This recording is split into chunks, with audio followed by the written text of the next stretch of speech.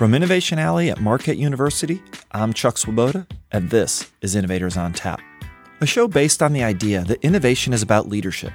It's a mindset to find a better way, and ultimately, it's about people.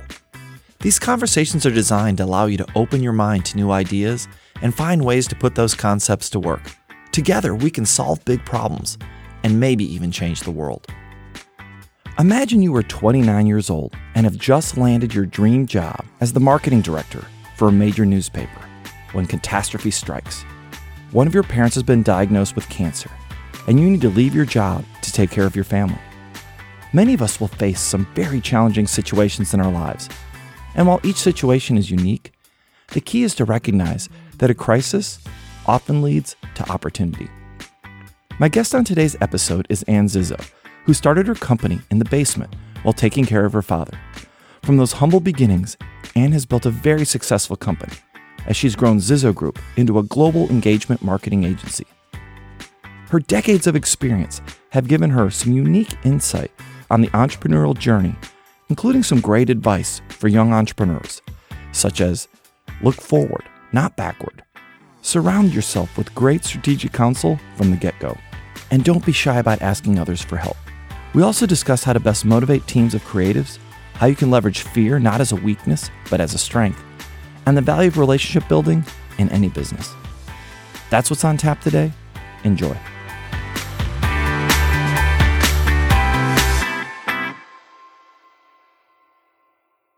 Ann, thank you for joining me today on Innovators on Tap. It's great to have you here. Thanks. Glad to be here, Chuck. So look, I want to start this conversation with something I've learned from talking to a lot of other entrepreneurs and innovators in it. And it's really so much of who we are as leaders in our adult life comes from how we grow up. And I know that you were born in Green Bay, and I think you were adopted by a stay-at-home mom and I think an 8th grade social studies teacher. You've done your homework. Yeah, a little bit. But I'm curious, so how do you think, if you look back, how did your childhood experience shape some of the beliefs you have today that have maybe helped make you so successful? Yeah, I think the couple foundational pieces of growing up is, I knew my parents loved me. They were always there for me. I had those support systems. Even when I did dumb, stupid things, they always looked for the good. And we had two real tent poles around our family dynamic. One was religion and one was education. My parents were very rooted in, we didn't have a lot of wealth. I had also 2 adopted brothers. My dad didn't work in the summers because he was an 8th grade social studies teacher. We had great family times because he wasn't working. Just always kind of having that great surrounding around a support system, acceptance, and then knowing no matter what, we were going to go to church on Sunday, and they couldn't afford to send me to, a private school. But we'd go to church every Sunday. We were very involved with our church. And then school was really important, and we were expected to get good grades, and not going to college was not an option. Just paying it forward one more layer was then coming to Marquette, which was the first time I was in any kind of Catholic or Jesuit educational environment. And some statistics I was exposed to over my time on the board was that kind of pro rata, Marquette has a higher percentage base of entrepreneurs in its alumni mix than do non-Catholic Jesuit schools. And so I think there is something that hit me in my, 17 to 21-year-old development years around the Jesuit way that sparked something in me. Where do you think that idea of wanting to do something on your own comes from? There's not a lot of people that actually have this strong desire, or even if they have the desire, they don't have the will or whatever it takes to go do it. Is there something you think that as you were growing up, it gave you this confidence to feel like you could do anything you wanted to do? I think I always just was confident.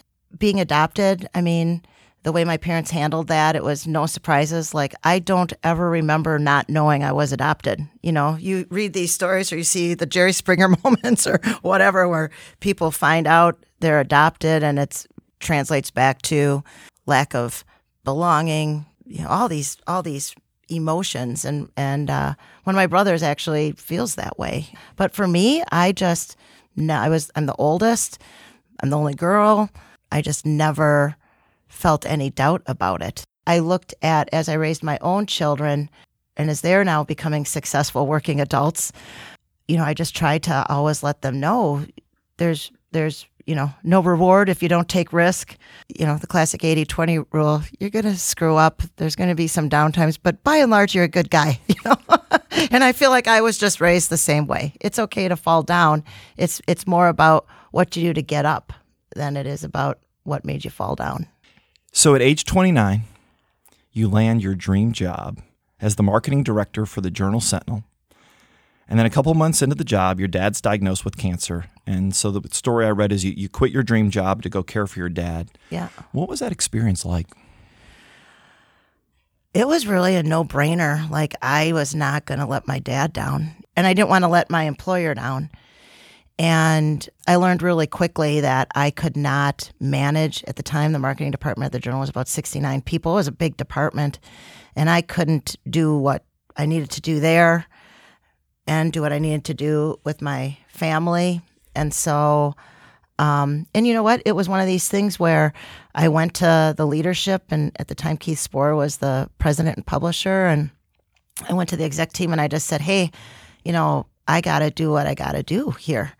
And as luck may have it, or as things usually, if you do the right thing, things turn out, they asked me to stay on board as a consultant while I managed and worked from home in the hospitals while my father's health situation resolved itself, which ultimately he passed away about a year later. But I do know that leaving my job and taking care of him, I got him in some clinical trials and was able to get him to the clinical trials, and it absolutely extended his life, gave him better quality of life, gave us the opportunity to go to our family cottage that we rented every year since we were little kids one last time. And he had a great week, and then he had to go back for treatment on that Friday, which didn't go so well. But I mean, we just had that was the gift in it all, was that vacation and that time. And so anyway, the Journal-Sentinel came to me and they put me on a healthy retainer, and, that gave me the ability to stay involved with them. But what happened at the same time was I started connecting with other people I had done business with over my 8 years of professional history here in Milwaukee and throughout the Midwest. And long story short was people trusted me because of the way I did business with them in those earlier years. And end of that year, I had 7 people working in my basement. We had done about $7 million in sales. And, I was able to help take care of my dad. So it worked out. So for a lot of people, there are these moments where they have to make some decision. And if they look back, they realize it kind of changed the trajectory. And so do you wonder that if you stayed on that traditional career track, you stayed in the Journal-Sentinel, you kind of were working up the ladder, you're the marketing director. Mm-hmm. Do you wonder if there wasn't for that moment with your dad that you would have ended up on the same path? Did it kind of force you out of kind of your boundary zone and kind of give you a reason to take the risk to end up starting your own business? Or did it not work that way for you? I am not meant to be employed. I am not employable. I was in, one of these YPO groups, and these, one of the guys in my group had one of these kind of industrial psychiatry testing companies. Right. And so we all anonymously subjected ourselves to the tests and the questionnaires and that kind of thing. And mine came back just basically saying, this is a good, honest person. She will be a great employee. She will not conform.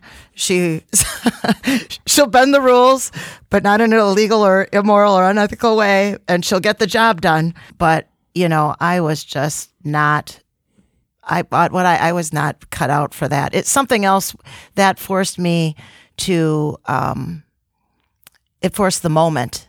But I cannot believe that I would have gone on in a corporate environment. It frustrated me. And actually, as I've been able to design my company, because I was 29 when I started, so let's face it, I didn't have a long runway of, corporate immersion. Now my immersion comes, we sell at CEO level. I go in and I meet with the CEOs of banks and healthcare systems and media properties and, insurance companies and, sports teams and all of our client base. But then I go and get out And I kind of skip through the parking lot and I'm like, woo, I get to go back to my world. But as I've been able to design the company, I mean, some of my major decisions around culture, structure, and so on have been informed more by things I didn't like when I worked for other people than what I did. It's a great description, and it brings me to a question where we found that early in your career you were quoted as saying that you didn't consider yourself an entrepreneur, but rather as a marketing person who was doing what I needed to do to balance my family life and earn some income at the same time. But you've just described what most people would call a very entrepreneurial mindset. Do you consider yourself an entrepreneur today? I do. I did not then. Whenever that was that I made that quote, I was probably like 34 and, reeling from just a couple of years after my dad's passing and trying to build a business to make it past 5 years, to make sure that I made it over that milestone. So what was it that made you feel comfortable to consider yourself as an entrepreneur? When you're an entrepreneur and you don't have partners and you I learned over time that I could start kind of driving opportunities. I didn't have to wait for them all to come to me. And what now I like is that I get to work more on my businesses than in them. And what keeps me going is, I love to work. I've been working since I was like in 8th grade when I had a paper route, so I'm a worker. But I just love to find the next thing, and that is, so I'm a marketing person. And when clients need me to be involved with marketing, strategy, I do that. I can do that. That's what I do. But I like to spend my time more on developing new channels and new playgrounds that I get to sit in the sandboxes in. So as you look back over what has been a very successful career, what would you put out as your biggest failure so far? I don't feel like I've had a lot of big failures. Not trying to say that in any kind of egotistical way. I don't ever, failure is not really a concept or a word or a thing that I don't look at things that way. I look at like something that maybe didn't go exactly the way I wanted it to go as a learning, as a building block, as a lesson. Sometimes you learn more from the things that go wrong than what goes right because we expect everything to go right? So I actually think you probably learn more. You do. For when things go wrong. Yeah. So I don't, at the end of the day, in what I do, I chair the quality committee for Froedtert Hospital. And I have a national healthcare marketing practice. I work with healthcare systems from pretty much New York to San Francisco. So learning a lot about that industry. And those people are saving lives. Those people are changing lives. My company, and I take this very personally, I'm affecting the lives of the customers that our clients serve, certainly the employees that work there, and what we do to bring revenue into Milwaukee so they can buy better homes, send their kids to college, go on vacations. I take that responsibility very seriously. But if you look at what we do in marketing, it's different than being, the head of cardiac at an academic medical center, right? So I'm not trying to say that what we do is not important. It is important. What we do at ZG and what I do, I believe it's important. But the failure for me is not like a life and death situation. So what we have learned, Ann, in talking to many people, is that your answer that it's a learning opportunity and that you look at it differently, it's actually one of the most critical aspects of people that are going to pursue a career as an innovator or an entrepreneur. Because if you're able to look at things that way, it expands your risk profile. You're more comfortable trying things others wouldn't. And when you do that, it expands what's possible. And so it's actually, your answer is very common to what we've heard, and it's actually thank a theme. God. It's like a therapy session. No. It's an incredibly, it is a theme that's emerging that has been really powerful. And what's interesting is, what we're trying to get at is, so why is it, Ann, that you don't even think about it, but that comes naturally to you. But so many people that get stuck, they spend a huge percentage of their time trying to avoid failure, and you don't even think about it. And I think that those two mindsets, that belief system that you start with, has a tremendously big impact on which path you're able to go down. So you have a successful business, but let's say tomorrow, for some reason, you're not running that business, but you still got all this energy. So you said you're going to keep doing things. So you're going to start a new type of marketing company to transform the industry. And I know you just reimagined your own company, but now it's a startup, right? Just you get to pick a couple people. What is the problem or the opportunity when it applies to your business that you think is somewhat untapped and could be better addressed by coming at it from a completely different way?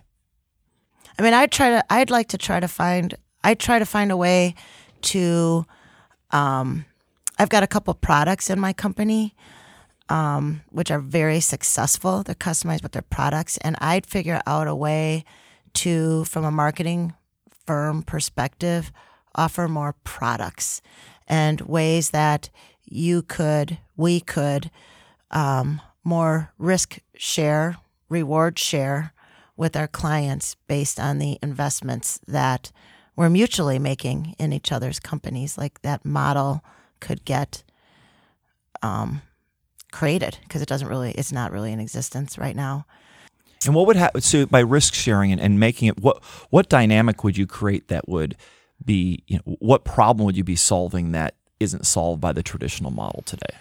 Well, it would create more of a true partnership with a service firm like ours and the client, where, like when you are working with accounting counsel or legal counsel, you're more lockstep, arm in arm. You might not get that clean audit. You might not get that not guilty verdict, but you are arm in arm, side by side, marching down that runway together.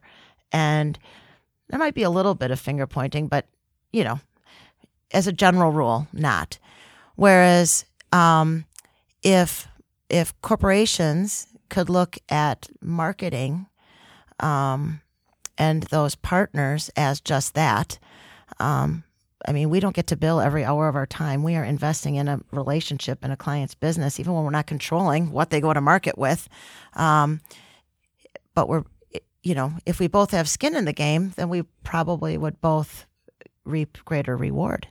Get out of that kind of hourly capped billing model into, and I think that kind of way would drive alignment with entrepreneurial company like ours and entrepreneurial corporations, So let's just take that one step further. So let's say a company approached you then and said, hey, we'd like to have you work with us. We'd like to do it completely at risk, and you just get a percentage of whatever. If this works, you get a percentage of it, and if it doesn't work, you get nothing. Mm-hmm. Would you consider it? Well, the devil's in the details, right? What is the it, and who defines what works? And let's say if it could be like, I think it would be an interesting. I think it would be a winning. There would be a huge upside. I think for a company like ours, it would take us out of kind of a capitated billing system, budget-driven, bottom-line budget billing, and financial relationship into an entrepreneurial one. But again, the devil's in the details. It's okay. So what's really going to work? So we actually, in the legal side, when we did patent litigation, it's incredibly expensive, and there are actually firms that will do it. Essentially, they get a percentage of what you win, and if they don't win, they get a very small fee, but basically they're not even covering all their costs. Yeah.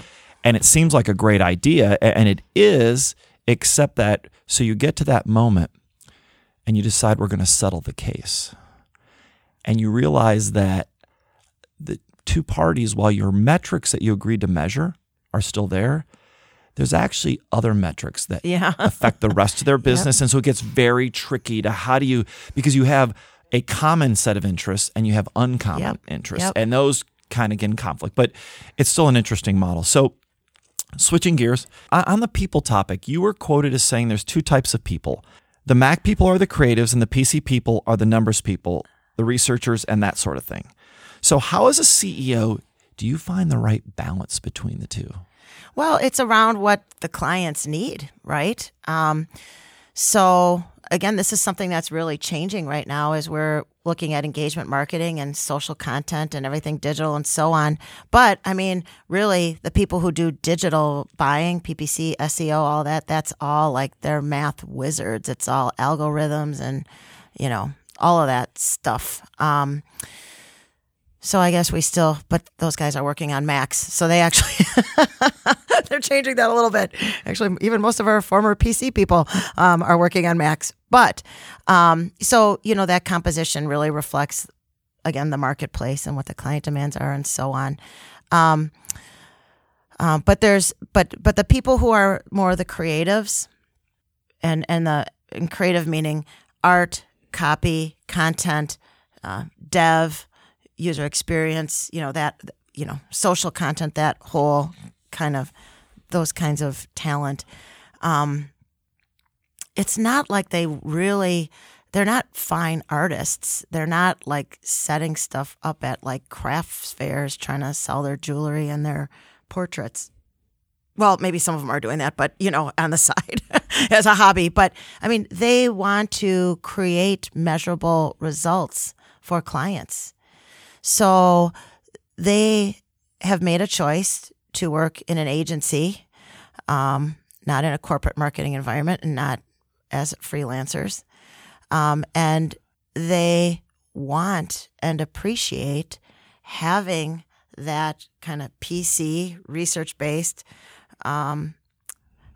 influence. And I mean, it's called a creative brief, and we put together, and those are the boundaries that they need to adhere to create creative that's going to ultimately get our clients measurable results. And they get the dashboard reports every month, just like the client does, so they can see if the stuff that they're doing that they're creating is having impact. Like we train people, and the people that work there know that what we are doing and their success and their raises and their salaries and their bonuses and all that stuff is going to track back to client satisfaction, which is largely driven by numbers and data and measurable results.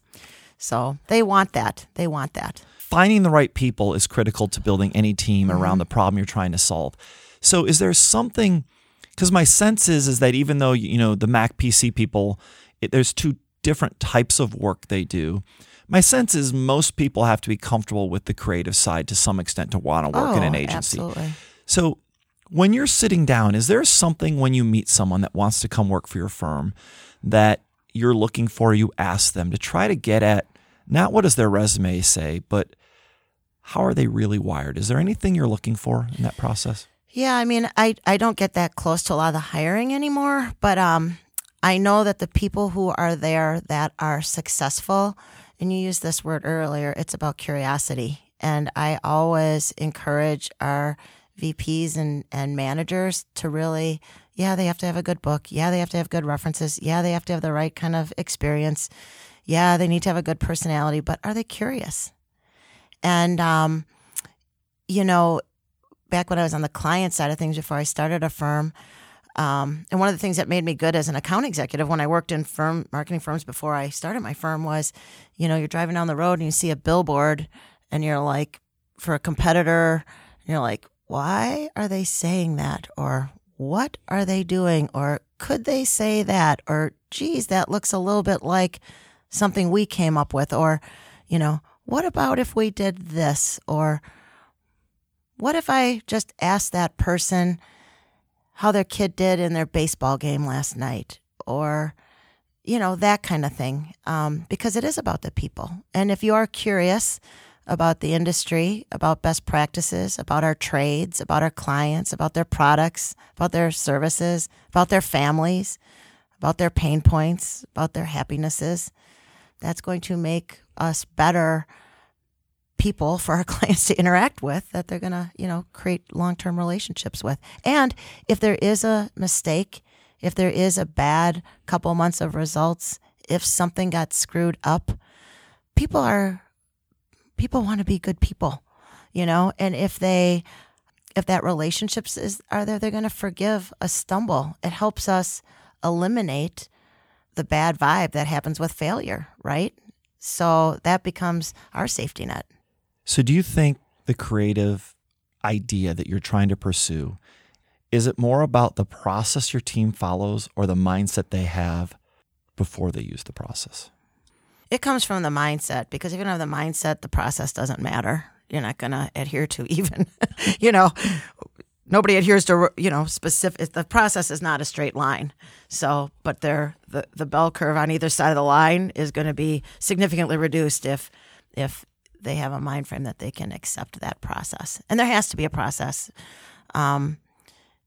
because the clients need to have that process. I mean, that's what creates alignment with a company like ours and the client, is an understanding of the process, of milestone moments, of, kind of lean manufacturing, if you will, of a creative idea. And the consequences of going back and changing something after a milestone moment or a decision, that lockdown moment in the iterative process has been had. So everybody builds towards those milestones, and that's kind of what brings you together. Like in our world, and that's our conveyor belt. Do you know what I mean? Yep. To bring the manufacturing aspect of what we do together. So when I was interviewing Mike Lovell, he had built a class prior to coming to Marquette where they actually had an innovation lab. And at one point, they brought in a behavioral psychologist, and they actually would give these different teams problems at the start of the semester. And over the semester, they would work on solving a problem. And they actually did these in labs where they could actually watch all their behaviors. And one of the things he learned that was quite unexpected is that if you build a prototype too early, you only get iterative ideas, because once there's a physical representation of an idea, people tend to only iterate off that one variation. And that what he learned is that what was critical to the process is to hold people from making that choice too early and actually stay creative. So I'm curious, because you have milestones and the client's expecting things to happen at a certain time, but I would imagine that there's usually a couple good ideas and you put one out there, and how do you not avoid getting stuck because of the milestone with that one idea and just iterating off it and not being able to go back and test idea 2 or 3? We don't present just one idea. So again, it's a funnel. So when let's just take a logo design. Let's just say we're rebranding something, you're doing a logo. And you've done everything up to get to the point where you're at the logo. We'll probably have 20 different designs. We'll maybe boil it down to 3 or 4, whatever, but let's just say it's 3, each which represents different kind of brand platforms, different emotional and functional aspects of what that brand or marketing campaign is going to be. So once you choose that, so let's say we show 3. What happens is we create a controlled environment where we're not putting one out there and some CEO is going to be wondering, oh, what are the other 10 things it could have been? It's like, here's 3 different ways we could go. Here's how it all answers back to the research. Here's what it might look like as we start paying it forward loosely. And what happens in that milestone moment is a clear decision to go with option 1. Like to see a little bit of option 2 worked into option 1, whatever that discussion is, but it's a way that we can invite non-creative people, statistical, analytical people into a process where ultimately, at the end of the day, when they're selling it through their company, they have to be comfortable with it or we're going to fail. So if their voice is in the process and they're helping to create that product, the visible manifestation of marketing, they're going to be more comfortable with it if they're helping us build it along the way. So, and you've been quoted as saying that you need your employees to be fearless, curious, come up with new ideas, and dig deep into research. And you've also said that fearless is not reckless, fearless is empowering. What I always told people at Cree I wanted people that were unafraid of failure, but yet they were unwilling to fail. So when you meet people, and whether you're interviewing them or not, or you're just, the different people in the firm and you're wanting the ones that could be the next leaders, How do you evaluate whether that's someone thinks that way or not when you're talking to them? What do you look for? Well, that's something that that's not one conversation, right? That's kind of a melting to come up with that decision or that judgment or that understanding that that's the composition of that person. It's kind of a combination of track record and working with them. Just how are they out of the workplace? What are they like? What are they doing in the community? What do they care about? I'm saying this under the guise of, leaders in the company and people that I'm going to pass on to. How are they as, with their significant others, their partners, their spouses, their families, to one another? I mean, it's all of those things. And the main tentpole for us is like, for me, it goes more back to curiosity. It's like, what are they doing to make sure we are getting results for clients and caring about clients? I mean, that's really the tentpole that they're there to organize around, right? And so, whether that be, from a systems and process perspective, we need to buy new stuff to do a better job to get that done for clients and researching it and sort of say, hey, you should check this out, like to their boss or to me, like what are they doing to help us continue to evolve the composition of our company to be relevant and on the front end of it, I think one thing I found that fearlessness, that's something that I started really understanding was important.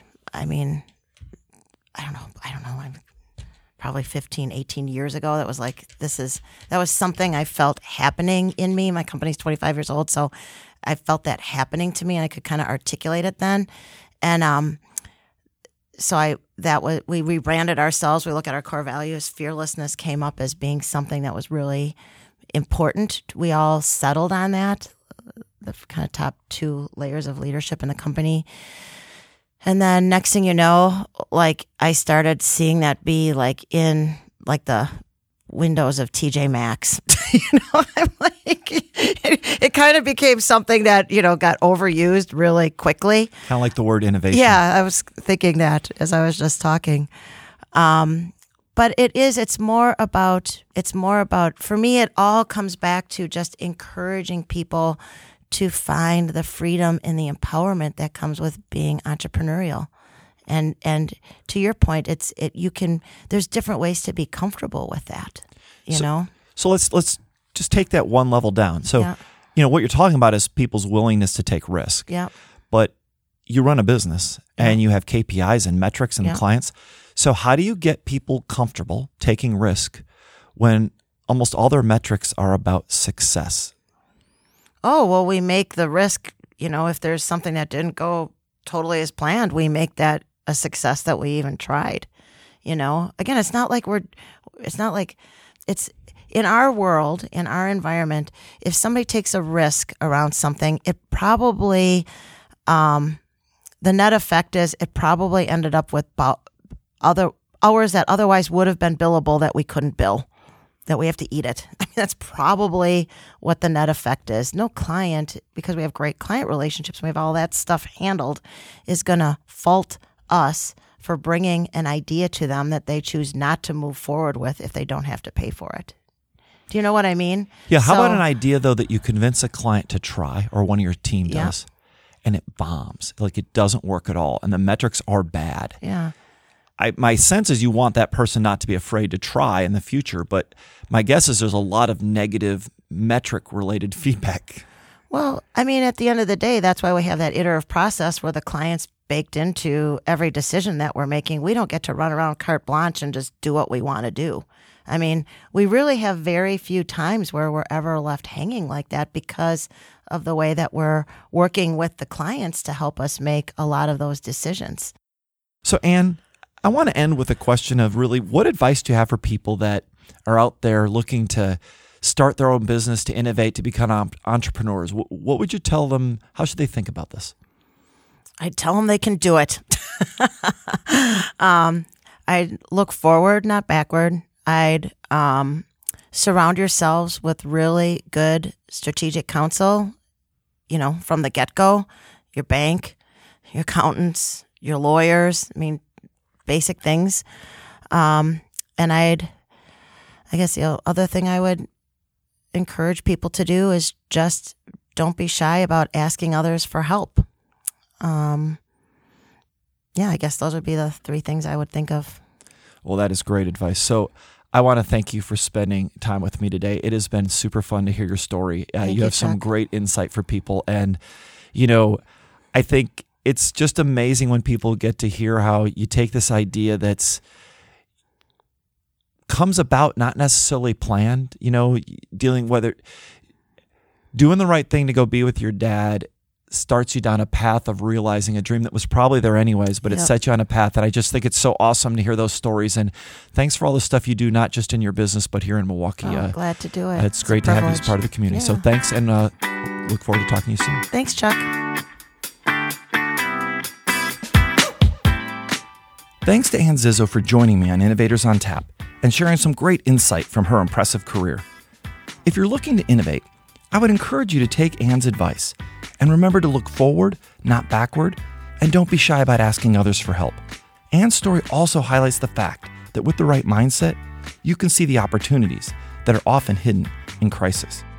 As John F. Kennedy said during a speech in 1959, the Chinese used 2 brushstrokes to write the word crisis. One brushstroke stands for danger, the other for opportunity.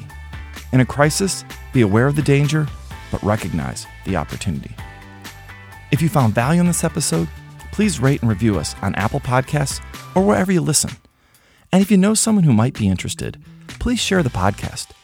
Our goal is to enable an entire new generation of innovators and leaders, and exposing more people to the conversations happening on this podcast will help us do just that.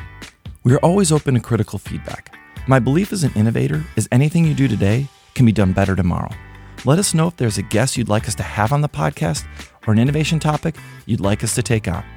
Thanks for joining us on this journey. Let's go change the world.